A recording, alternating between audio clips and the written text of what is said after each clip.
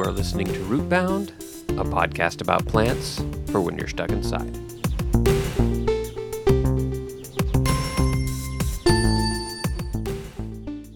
Rootbound gets sponsorship from the paper mulberry.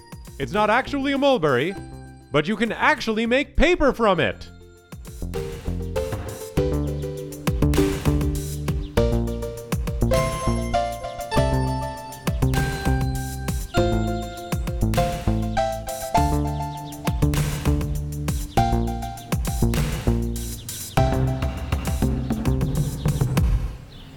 Hello, everybody. Thank you for listening to this episode of Rootbound. I am the host of the show, and my name is Steve.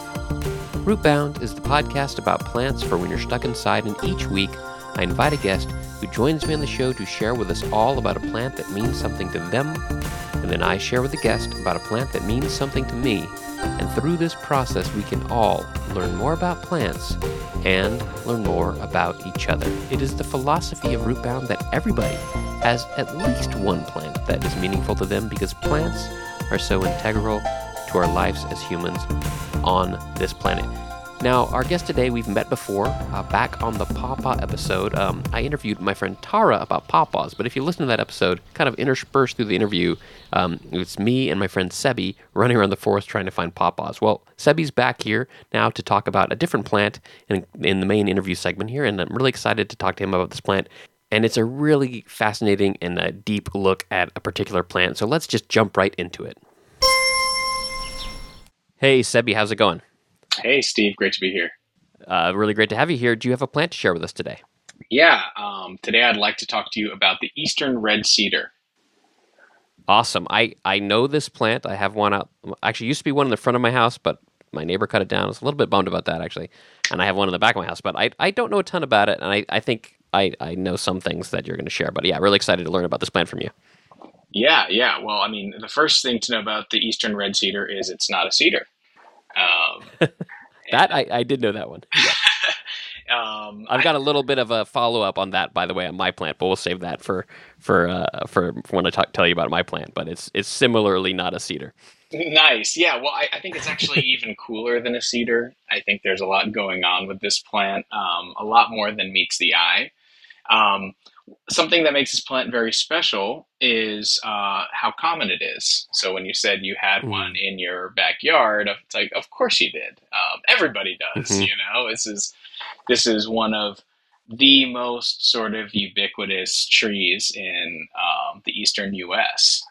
And there's a reason for that, and we'll get into it as the podcast goes on.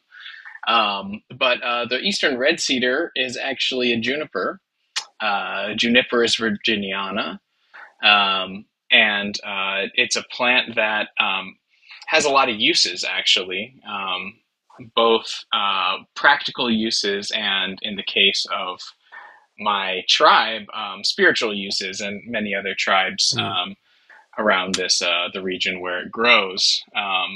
It's interesting how the plants that are sacred or considered sacred are usually so practical at the same time, which kind of is a distinctly indigenous way of looking at sacredness, where instead of the sacred things being sort of in a glass box or, you know, something that you put away and you kind of venerate and put on a pedestal, no, the sacred things are the practical things that we use and make our lives better. And in this very special, almost ephemeral, but also, material way. Well, and you also mentioned how common they are, and this idea of abundance is really interesting too, because I think a lot of things, treated as sacred in maybe like Judeo-Christian culture are often maybe more rare, right? You think of these things that are like uncommon, but you just mentioned how common it is, and that's, I think, pretty interesting as well. Yeah. Well, a big reason that they're so common is a lot due to the impacts of humans on the environment in the past 500 years. Now, Eastern red cedars, something that makes them so cool to me is how tough they are. They can adapt to a ton of different kinds of climates, from clayey to alkaline to acidic soils. I mean, I've seen these suckers just on rocks, just straight up eating rocks. Like, they are amazing. It's really amazing how many different types of environments they can grow in. if you look at their sort of distribution range, I mean, we're talking like from Texas, Oklahoma to Maine to Florida. I mean, Wow. there's so many different Yeah. climates that they grow in. They're so hardy that but the thing that a lot of their habitats have in common is actually that they thrive in disturbed ground. So, when you Mm. have something that's very disruptive to the environment, like building a road or building a house or clearing a field for agriculture, it's the red cedars that are going to thrive in those environments Ah. because they're a pioneer species. So if you look at sort of the succession, after a big disturbance or a fire or clear cutting, it's the red cedars that are going to pop up first. Very interesting.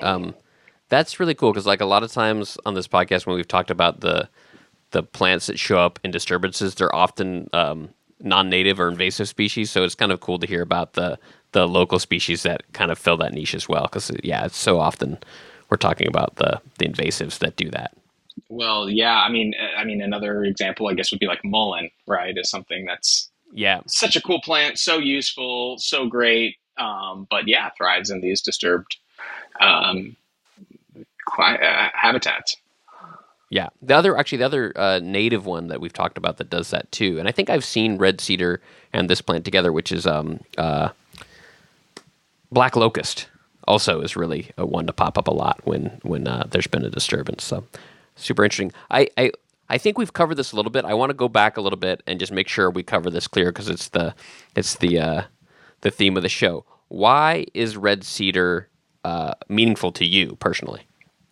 Red cedar is something that it's one of the first smells I can remember. As soon as I see it or smell it, it takes me back immediately to my uncle's farm in southern Maryland, where we would do a lot of our ceremonies. And throughout the ceremonies, before, during, and after, we would burn the leaves of the red cedar tree, and that just beautiful, fragrant smell just permeated the entire property. From the road, you could smell it, and even after you left, your clothes and your hair would smell like, you know, red cedar. It's that smell is so distinctive. It's so unique. It's so penetrating that, it's, even to someone who grew up out in a different cultural context, I think you would understand almost immediately why we are so drawn to it. In Native American cultures and across the Americas, smudging, the practice of sort of enveloping yourself and cleaning yourself and blessing yourself with a fragrant smoke is a widespread practice. The most popular now is smudging with white sage, um, Hmm. and of course, trade networks existed on this continent for centuries and millennia. So, we've had access to sage for a very long Hmm. time, but it doesn't grow here. It's from California, the white sage that's widely sort of at this point commercialized and sold through sort of new age and hippie movements. We actually had a episode about white sage. We had an indigenous woman from Colorado talking about it, and a very interesting and pretty like complex and often fraught topic with the trade and how it's like been commercialized, and it's a tricky thing. So the takeaway from that for me was that for most people, it's probably best to just not buy that stuff because it's really hard to like figure out whether you're like contributing to poaching essentially with the white sage. Yeah, yeah. Well, and now you have something that you can use that is so abundant and so native to where we live that it's literally called Juniperus virginiana. So if Hmm. you are looking for a substitute, look no further, because this is something that is, not in the even the most remote way endangered or threatened, which white sage is. Um, Hmm. and another great substitute for white sage, which is being over harvested for commercial reasons, is rosemary. If you dry Ah. rosemary, or you bundle it up and you burn it, the average person would actually not even remotely be able to distinguish between dried rosemary burning and white sage burning. So there's other stuff you can use, and you don't have to contribute to the exploitation of a very vulnerable species. Great point. Great point. Okay, super fascinating. Let's maybe get back to some other fun facts and dazzling details about the eastern red cedar.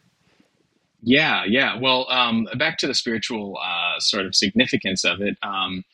The smudging of red cedar is used throughout ceremonies as a way to sort of build up your spiritual power and preparedness for entering a ceremony in a more sort of purified and grounded way. Um, the fresh leaves are often used, even though they work just fine dried.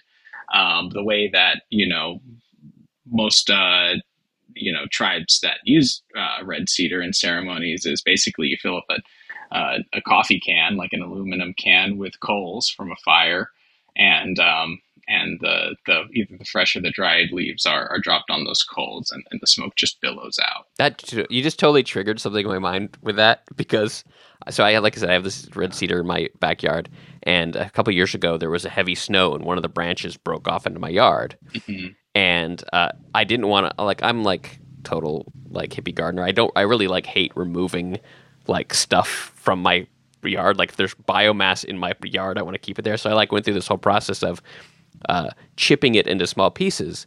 But I was for years actually I've been using those wood chips as the fuel for a smoker for my honeybees. Oh, So I've been nice. using eastern red cedar. And the smell that you're talking about is like actually made me think about that because it's the smell that I use to smoke my bees, which unfortunately my bees didn't make it this year. And because I just had a kid, I'm going to be taking a few year break from beekeeping because it's pretty pretty hard to do both, or actually a podcast beekeeper and that. But yeah, the eastern red cedar smoke, I've been using it for the smoking for my honeybees. How would you describe the smell? I'm really bad at that, which sucks for being a guy who hosts a podcast about plants. I mean, it's kind of like musky a bit, kind of sharp. I feel like it's got some high notes, but I don't know if that helps. But yeah, it's good, and maybe it's different from the leaves, which I don't think I've ever smelt the needles or the leaves burning. I've only smelled the chipped wood.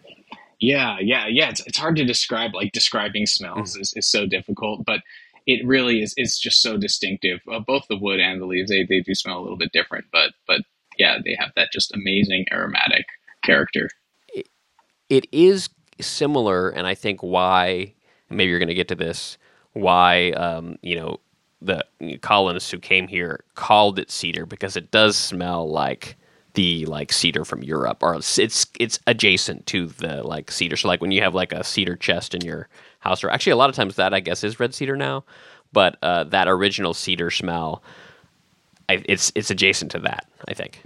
Yeah, well, actually, you are scientifically right because they do have the same terpenes.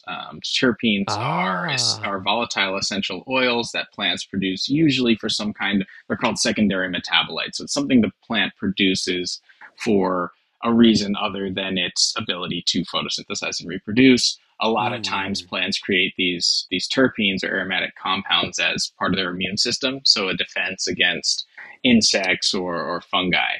And some of the terpenes that are contained by cedar are what protects the plant while it's living, and also make it so useful when it's dead.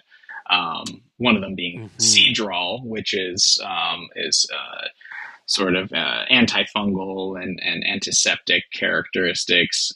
In fact, in indigenous agriculture practices, cedar boughs and cedar chips were used as a mulch to repel insects from food crop plants. And also, I did that by accident a couple years ago too. I took a bunch because that same branch I had a bunch of the boughs, and I was like, "What am I going to do with these?" I put them all around my peach tree, and actually, I think it was really useful for the peach. It is. I mean, it's a very ancient practice of using cedar as an insect repellent. And in fact, if you use pieces of the heartwood in your dresser or in your closet, it'll repel moths in lieu of Mm-hmm. mothballs. Again, it has that insect repellent quality. And if you use the trunks of cedar, like wood, whether planks or just the whole trunks, if you set them as posts in the ground for building structures, house, deck, gazebo, whatever, even sitting in the ground, even in moist, conditions, it won't rot. It's an incredibly rot Mm. resistant wood.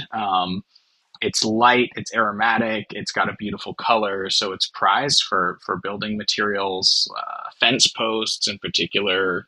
It's so abundant, it's so resistant. It's really just an incredibly useful wood. In native communities, a lot of us are use feathers as part of our spiritual practice. Either we find them, or we're gifted them for accomplishing a particular good deed or something like that.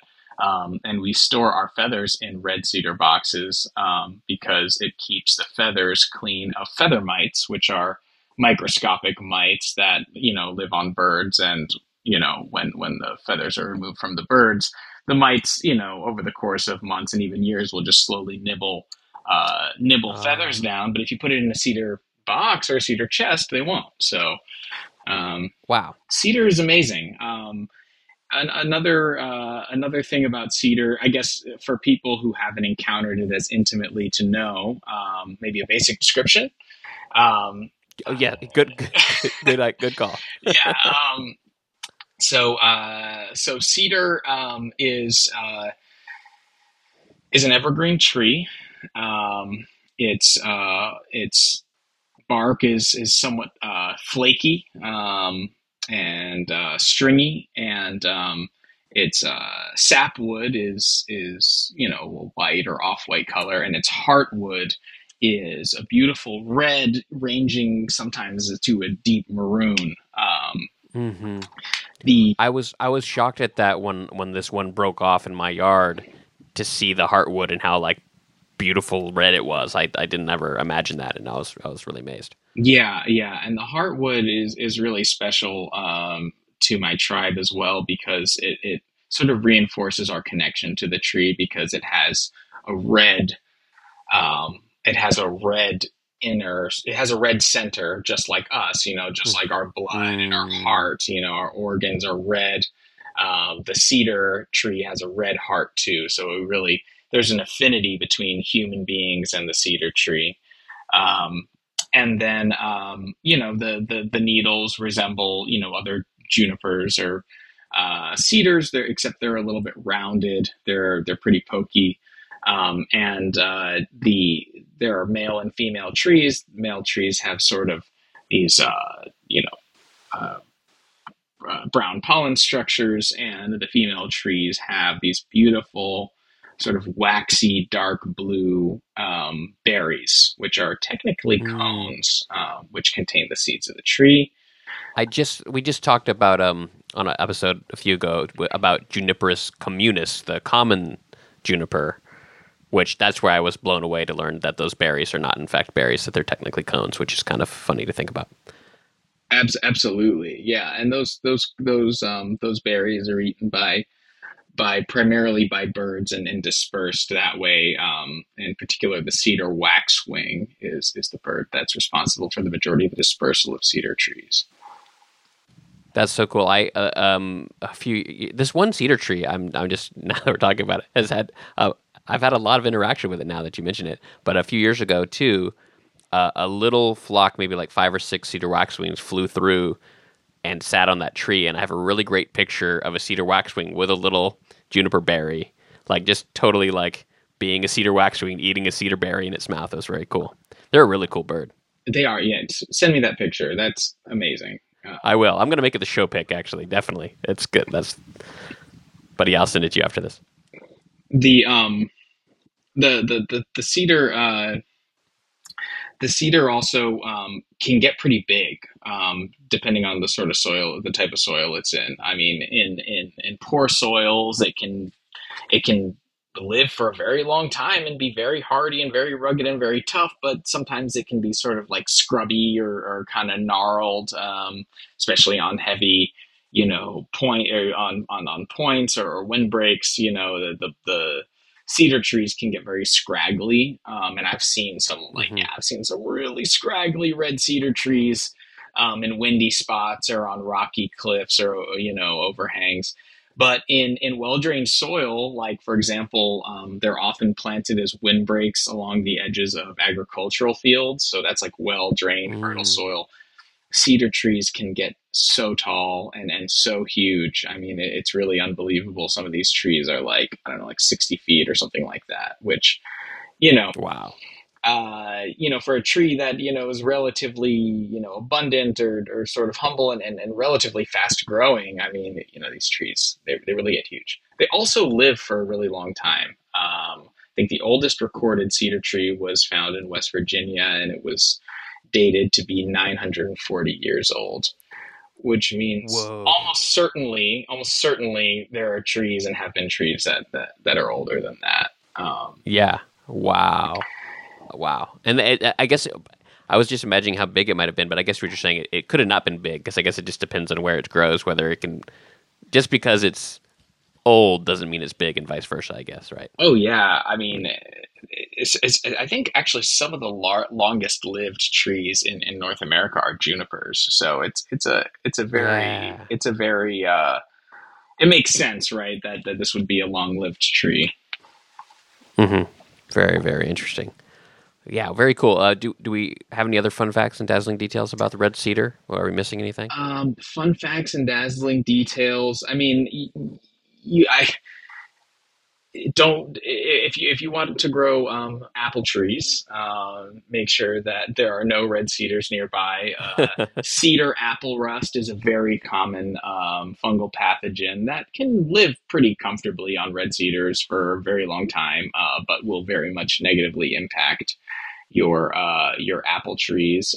Mountain laurel is also a very common native plant that is a host for that fungal pathogen. So Oh, something to keep mind of. interesting. Yeah, we talked about that on my episode about June berries because June berries are the same kind of fruit as an apple. They're like the same. They're a pome, which is the Yeah. same family, and so there is a different. Maybe I think it's slightly different. It's a cedar quince rust, but it affects the Juneberry. So all the Juneberry bushes in my neighborhood, if you don't get to the Juneberries fast enough, they all like get covered in this like weird orange powder. It makes them look like little coronaviruses that are like shooting out like Cheeto dust. It's very weird. It looks very strange, but it's really interesting because it has this like this two-stage life cycle where the fungus lives part of its life cycle on cedar and part of its life cycle on a quince or a apple or a Juneberry. Yeah, I've heard pears, especially certain varieties, Mm. are more tolerant. So Mm. anyway, those are Interesting. for you aspiring Yeah, fruit growers. interesting. Yeah, that's fascinating. Anything else? What, we missing anything? Well, there's a particularly important cedar tree in Maryland, which we call our Tree of Life. And it's located in Piscataway Park, which is a national park along the banks of the Potomac River, directly across the river from Mount Vernon, which was George Washington's estate. That's on the Virginia side. Right on the Maryland side is Piscataway Park, which is the site of the Moyone Burial Grounds, which is a very holy place for our people, where tens of thousands of our ancestors are buried. It was also the location of our original reservation, which was established in the 17th century and disbanded in Mm. 1720, and the site of our principal village, also called Moyone. The last chief to be buried there was my great grandfather Turkey, and he he planted a red cedar tree there on the burial grounds a few years before his death, and he told his sons, "Bury me here under this tree." He taught us Mm. basically that it was custom for chiefs of our tribe to be buried under a red cedar tree, and the reason for that being that the cedar tree would, in in uh, uh, in being planted over that chief would absorb the chief's life force and power and be a living manifestation of the chief after he or she died. And so now that cedar tree is a very sort of important center pole of our spirituality. Every year we tie tobacco ties on the tree in memory of our ancestors and people in our community who have died that year. So that cedar tree not only carries the life force and memory of Chief Turkey, but it also carries, all the ancestors that we every year as part of our Feast of the Dead ceremony, which is sort of like a Day of the Dead in Mesoamerica, similar vibe.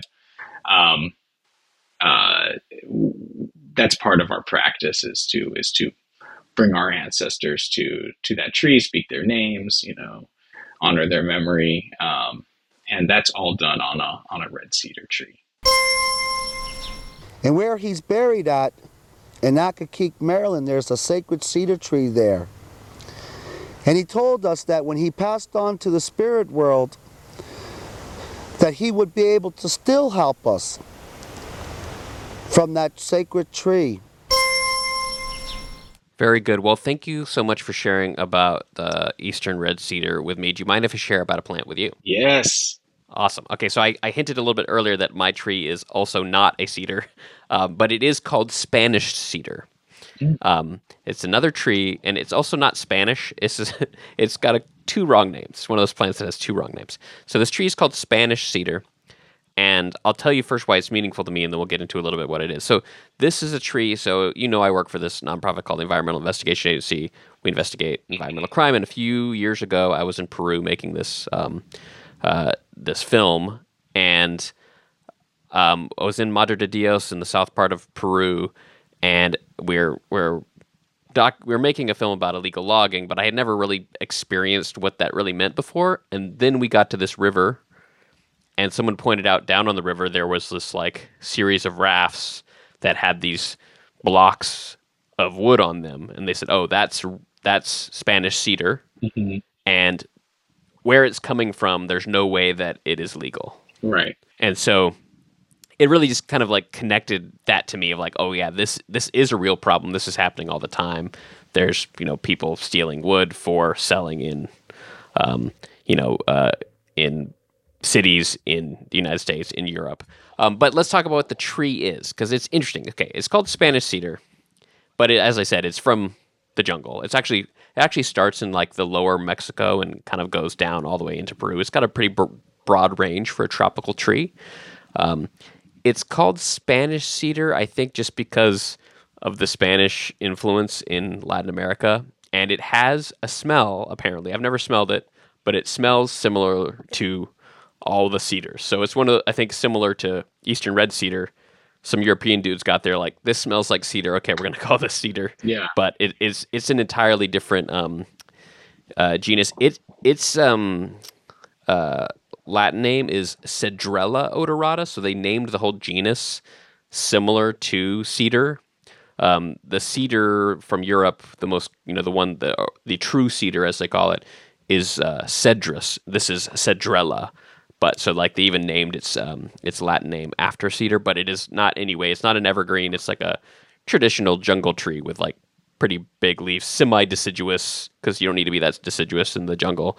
It can get very big, and it's very sought after because it has beautiful wood, just like Eastern red cedar. It's also rot resistant, like Eastern red cedar. It is insect repellent. It's got all the same characteristics as the other cedars, but it's a just kind of different kind of tree that's in the jungle. But because of that, it's very in demand. It's a super popular tree, and it's been very popular for commercial purposes since colonialism, since Europeans found it and like we can use this. So it's very at risk to illegality. So yeah, that's the tree I'm going to talk about today. Awesome. I think it's interesting, like the sort of like no true cedar, like no true Scotsman thing, where it's like, these Yeah. plants really have a lot in common, and I know we have to have our botanical distinctions, but to some Uh-huh. extent, it's like, well, what? So we're just going to say the old world one is the true one, and everything else is a knockoff? Like it seems kind of like messed up to me. Sure. It's, on the other hand, though, it's one of those things where actually I was going to ask you this. I don't know if you happen to know any indigenous names for Eastern red cedar. I actually don't. That's something that I should definitely ask elders and try to figure out. I have some other. I don't know what the structure of your show is, but I just scrolled down. I remember that I have some mind blowing stuff about the Eastern red cedar. Okay, After you're done, let's. Oh yeah, we'll jump back into it because I definitely want to hear those mind blowing stuff. But yeah, I was saying with the name cedar, I think that has happened so often with plants where the Europeans just named plants here after stuff they knew back home, and then it gets stuck with this like European name, and then the real name kind of often gets like wiped out. And there's a lot of times where like I couldn't find very easily a native name for this. It's just called cedro in Spanish. right? Um, and I'm sure that you get to the right places and people call this a tree something that is in their language. But yeah, it's not something that bubbles to the top of the internet. So that's something I'm always very interested in is like learning what was this called by the people who live with it and know it the best. Right. So, a few fun facts and dazzling details about the Spanish cedar. It can grow up to 30 meters tall, so that's pretty tall. It's not the tallest tree in the forest, but pretty tall. It is really popular as timber because of that rot resistantness, and a lot of wealthy people throughout history wanted to use it as timber. It's also really good for peeling veneer. Not every tree can you like peel really thin layers off of it to like put on top of plywood or other things to like make it look like a one big piece of wood. But Spanish cedar is particularly good at peeling for veneer. This is also interesting. It's also one of the most popular woods for use in humidors to build the humidors for cigars, and I think that's probably related to the same qualities as red cedar, the box, and talking about the feathers. It's rot resistant, antibacterial properties. I think in this case it's also good at like maintaining humidity. And then it is also still to this day super popular in certain musical instruments, and I guess the most common place that it pops up is in the necks for flamenco guitars specifically, which is interesting, which is probably some way it got the Spanish cedar name, because it's interesting to think about this like truly Spanish instrument, the flamenco guitar, but it needs this wood from Latin America. Right. And then the last little thing which popped out to me about the uses of it, and I didn't know this, but it's super cool, is apparently it's a really popular tree in the jungle for honey production, because I guess it has really abundant flowers, and that they produce a really nice nectar. And so there's people who keep bees near cedar in particularly to gather the nectar from it, which I thought was pretty interesting. That's amazing. And then just before we get back to your mind-blowing facts, the one thing I wanted to mention, which is I don't think maybe this has come up on the show before, but it's something that in the work that I do at EIA is something we talk about a lot. There's a thing, an international agreement that is called CITES. It is the Convention on the International Trade in Endangered Species. And most of the countries in the world are party to this agreement called CITES, and it's a way that countries can attempt to control the trade of endangered species. And so the idea is like, if you're a country and you have a certain resource, a plant, an animal, it's really hard to control the trade in that if no other country agrees, right? Like it's really difficult. So this agreement is an attempt to control that a little bit, but it has a few different layers, and so there's three main appendixes to this treaty. Appendix 1 just means everybody agrees that this is completely forbidden from trading. Appendix 2 means that every country in the world needs to agree that there's going to be a system of permits for trading it, so that everyone can keep track of how much is being traded, and that the trading is not hitting some kind of unsustainable level. And then Appendix 3 is kind of the weakest version, where it's like the country where it grows can demand that people respect the permits from their country, but it doesn't control world trade, right? Every other country that's Appendix 3 doesn't have to have it.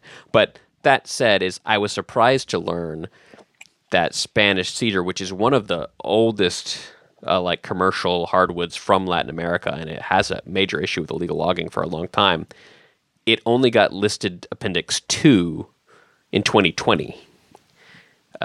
It was Appendix 3 for a very long time, which Appendix 3 is kind of the weakest form of protection. And so I was kind of surprised it took that long for this tree that is like one of the most sought after, one of the most illegally logged trees to get uplisted to Appendix 2. Almost very few things get, if you get Appendix 1, things are like really dire for that species. So I'm glad that it's Appendix 2 now, but it took a long time. Yeah, and probably a lot of advocacy from people like the folks that you work with. Yeah, totally. And for some reason, I don't think we were super involved with the Spanish cedar. I think I would have heard about that, but there's a few other species of wood that got uplisted around the same time from the same places. And yeah, so it's not a perfect solution. Definitely, there's lots of situations where just requiring people to make pieces of paper doesn't always do a great job about protecting it. But at least it's better than nothing. So hopefully, there's some hope that this tree can thrive a little bit more and not be as like harvested illegally and can kind of be the tree that it needs to be where it's from. Right. But yes, what are those mind-blowing facts about the getting back to the other cedar, one of the other cedars? Mind-blowing historical facts about red cedar is that there's actually a wood henge in Cahokia. Cahokia is an ancient pre-Columbian sort of temple complex on the scale and immensity of the highly developed urbanized civilizations in Mesoamerica. Imagine just like the Mayan temples, but in North America. Mm-hmm. That's what Cahokia is. Yeah, they're in like, where are they? I was just St. Louis, like outside of St. Louis, Missouri. Technically on the Illinois side, I think. But there in Cahokia, they have the same way there's like a Stonehenge in Britain. Mm-hmm. They have a wood henge, and it's a series of timber circles that was built by the Cahokia people around 1000 AD. And guess what tree the logs were from to make the wood henge was eastern red cedar. Another amazing thing, speaking of the Mississippian cultures, which, were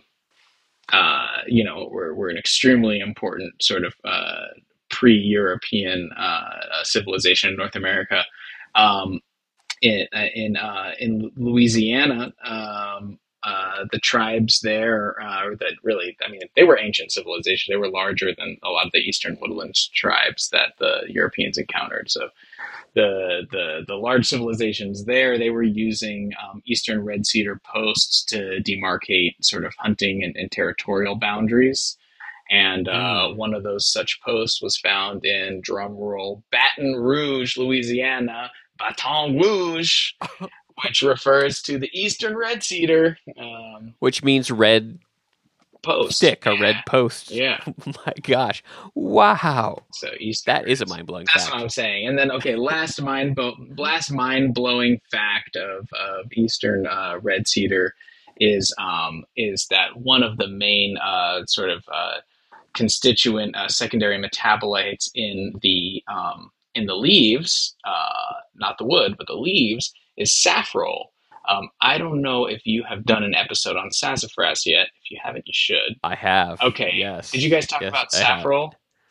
Yes, absolutely. I did not know there is saffrole in eastern red cedar. There is saffrole in eastern red cedar. Saffrole is a very important medicinal compound to a lot of indigenous medicine practices throughout North America. Sassafras tea was used by my tribe to treat diseases related to the blood and liver, as well as during grieving and mourning to help elevate people's spirits, when they were dealing with different tragedies and stuff.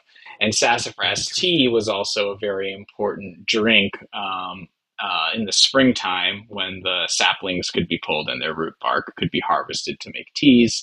So I grew up drinking sassafras tea in the spring. It's just like, it's so tasty if you ever get the opportunity to try sassafras tea. But the active ingredient in sassafras is saffrole. which happens to be the precursor to the synthesis of MDMA, also known as ecstasy. Right. But just like all plant medicines that have been like horribly corrupted, like coca leaves, for example, they usually start Mm-hmm. as this very, very important, very sort of sacred, very ubiquitous herbal medicine, right? And it has this active compound that is in small quantities and used in appropriate dosages and cultural context can really help. And then, of course, you synthesize it and you mess it up and it hurts people. But anyway, Yeah, because of that, the federal government, like saffron was like I think it's maybe even still it's illegal. still illegal. Like there's weird, right? And like that's why we can't have real root beer anymore, because original root beer, that was one of the primary components, was like sassafras. One of the roots in root beer was sassafras root, but those flavors in root beer have been like are synthesized in the lab now, because you're not allowed to like use that in like food products, commercial products. Right. Yeah, it's lame. It's lame. It's super lame, but you can make it yourself. Sassafras is extremely abundant and totally available for foraging in general, eastern woodland regions. And red cedar, the tips of the leaves, the fresh shoots, especially on younger trees, can be brewed into a tea, and that also contains saffron. Oh, There have been cool. studies that I'm just like, you know how it is, government funded studies that say it may or may not Mm, be carcinogenic. mm, Considering the history of the war on drugs and the demonization of indigenous mm, practices in medicine, I'm very skeptical of those claims. I've never heard of. mm-hmm. I've also just people. You don't use these things in excess. You don't use them every day. You don't Mm-hmm. ingest hyper concentrated extracts of these things, which is what they do when they test them on rats and labs. So Yeah, I would be yeah. too worried to tell people like, hey, you can actually use these things. Also, the berries can be used in lieu of other juniper berries, as a Oh, seasoning cool. spice if you dry them out and crush them or cook them with food. It's a somewhat milder, a little bit less astringent than juniper berries that you would Hmm. buy at the store. So Because Turkey is there, we have a connection there and it can't be broken. And so even Turkey in death is there protecting and making sacred the site of Moyon. That clip you just heard, and also the clip we heard earlier in the show talking about the eastern red cedar planted in honor of Chief Turkey Tayac, is from a documentary that Sebi sent the link to me after we were talking. And it's a documentary called The Flickering Flame, Life and Legacy of Chief Turkey Tayac. It was produced in 1999, and it is a really fascinating film about the life of the Piscataway chief, Turkey Tayac, Sebi's great-grandfather. I really highly recommend you checking it out and watching it. It really provides a lot of really interesting history about the Piscataway people, and also this area around Washington, D.C., and it's just kind of history that I never learned in school, and I think it's something that more people should understand. Turkey Tayac was involved in the American Indian movement. He was an activist, he was an herbalist, and seemed like a really, really fascinating guy. So definitely check out that documentary. And to end the show, let's hear just one more clip from that film. And the voice you will hear now is of the late Chief Billy Redwing Tayac, the son of Turkey Tayac. And if you'll remember from earlier in the episode, the eastern red cedar where Chief Turkey Tayac is buried is directly across the Potomac River from George Washington's Mount Vernon estate. And I've been there. You can actually see the Mount Vernon mansion across the water. Turkey today is looking across the river at George Washington's home saying, yes, we're still here. And you're not going to destroy us. All the policies that you put into forth, becoming the president, first president of the United States, and your successors have put in, but you're not going to destroy. So he's there looking across the river, confronting George Washington every minute, every second of every day. And I believe it's a symbol of the Indian resistance in this country today. I'm here to tell the United States government and all these other immigrant governments of North, Central, and South America, and I'm living proof of it, that their policies of genocide failed. And we're on our way back. And that's the legacy that Chief Turkey left us. My guest on this episode of Rootbound was Sebi Medina Tayak. Sebi is the founder and head grower of Red Cedar Farms, which cultivates regenerative organic cannabis and tobacco in the Washington, D.C. area. He is also an environmental justice activist and member of the Piscataway Indian Nation, a state-recognized tribe in Maryland. If you like Rootbound and you want to help support the show, visit rootboundpodcast.com/support to find all the ways you can help support the show, including just telling a friend. Rootbound is hosted by the Cedar celebrating Steve Ellington. Music by Christian Kriegesgota. Fake ads by David Alani. Rootbound is a podcast about plants for when you're stuck inside, but if you can go outside, try to figure out whose land you're on. Paper mulberry! It can be paper, but it's not a mulberry. Plant names are confusing.